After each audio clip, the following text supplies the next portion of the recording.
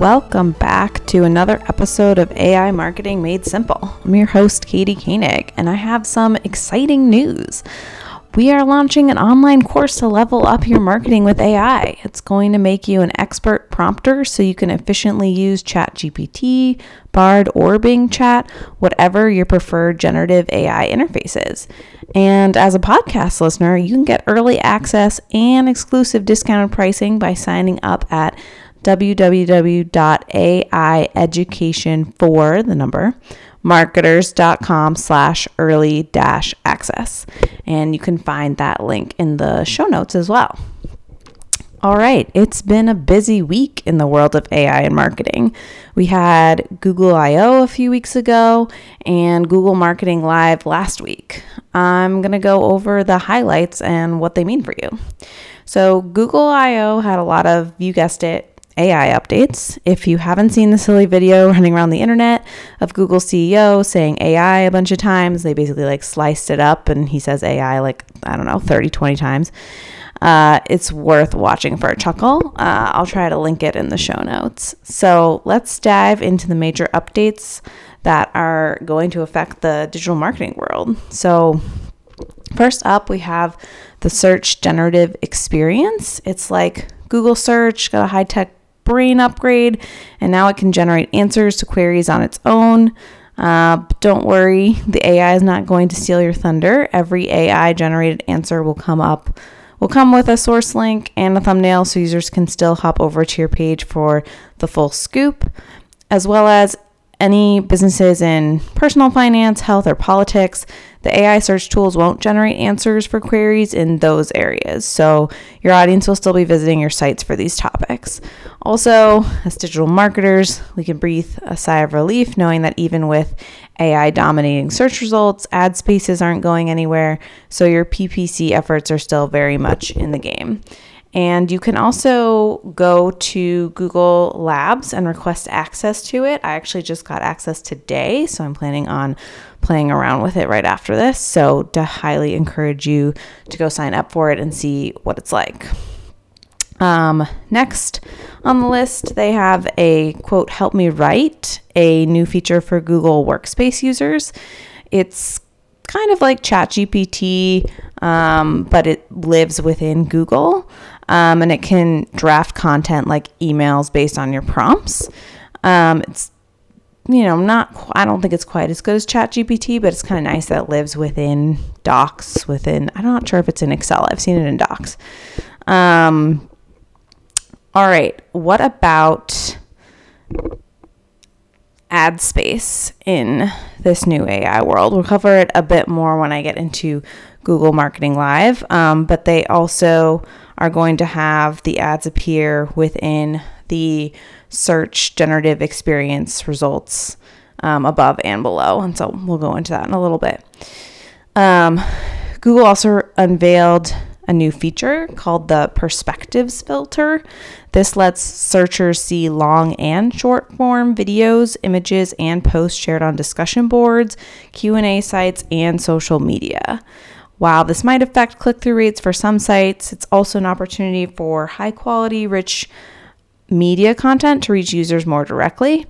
And while there's no ad space in this filter, if you've got top-notch content, especially rich media, you could see it skyrocket to the top of the results. I also thought it was super interesting that they're now going to include social media results, which I think they have maybe sprinkled in a few before, but this is really, I think, going to go across all of them. So it really could potentially boost some of your organic social media posts, which, has been a hard thing to do in recent years. Then they kind of have a helpful content second update. It's upping its game in promoting educational and informative content. And it's about to make clickbait a thing of the past. Finally, Google had a big heart-to-heart about online safety and responsible AI at the conference.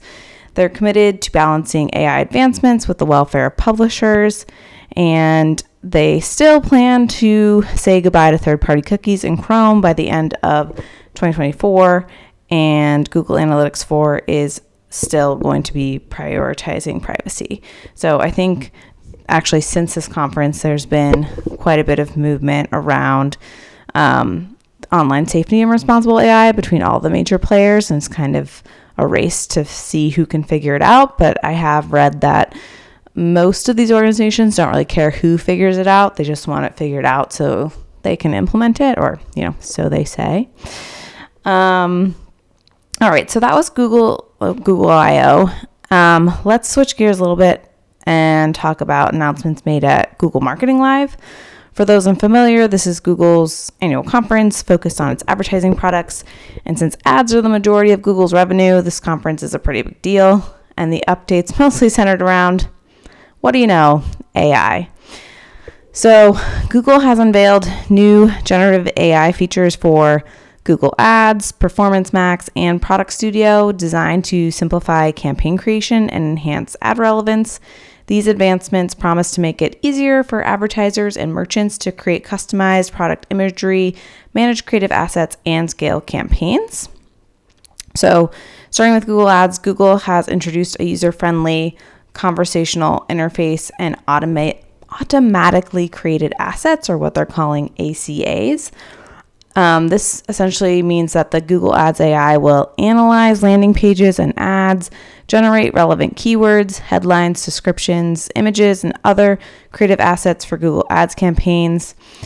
And you'll be able to review them and can be modified before launch. So the reason they're doing this is because, well, one, they believe in their AI, but also because as they move towards this new search generative experience, theoretically users on Google should be moving away from things like, gold bracelet to actual questions and more conversational typing. And so they want their native ads to reflect that. So being able to kind of control what's now going to be put on their site, I think is really, what they're aiming for. So landing pages are going to become, I think, really important. So next, let's talk about Performance Max. Google is incorporating generative AI into Performance Max to create and expand custom assets. The AI familiarizes itself with your brand and populates your campaign with relevant text and other assets, even generating unique images to engage customers across different inventory formats.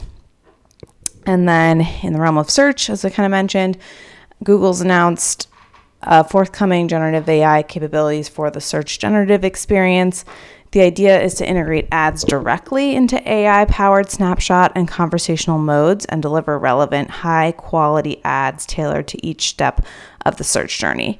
And if you kind of go online and see mock-ups, they show ads before the search generative response and then after them. And then when users search for specific products, they'll have ads within the AI output. So definitely still a lot of opportunities for ad units. Next is their Product Studio updates. This tool, integrated into Merchant Center Next, aids merchants in crafting unique product imagery. The scene generation feature uses a text-to-image AI model to create lifestyle product imagery from basic product photos, eliminating the need for expensive photo shoots. Additionally, the remove background and increase resolution features enable advertisers to create distraction-free imagery and improve image quality, respectively. This tool will be accessible later this year in the US via Merchant Center Next and the Google and YouTube channel app on Shopify. So they're also trying to bring this to their e-commerce clients, which I would think would be helpful. Merchant Center Next, a simplified platform to assist businesses in managing their product display on Google, also brings exciting updates. Merchants can now set up a product feed using detectable information from their website, consolidating all insight reports into a single performance tab. Plus, Merchant Center Next will offer a unified view of all products for merchants operating both online and brick and mortar stores, simplifying product inventory management across channels. The rollout of Merchant Center Next has already begun for new users and is set to complete globally by 2024. So we're doing some pretty cool updates on the ad side, and then they're also doing some updates on their merchant section, which also feeds into their ads. So essentially, if you have an e-commerce product, the Merchant Center allows you to sync your product catalog, and then that product catalog can be used in ads. So that's really what they're talking about.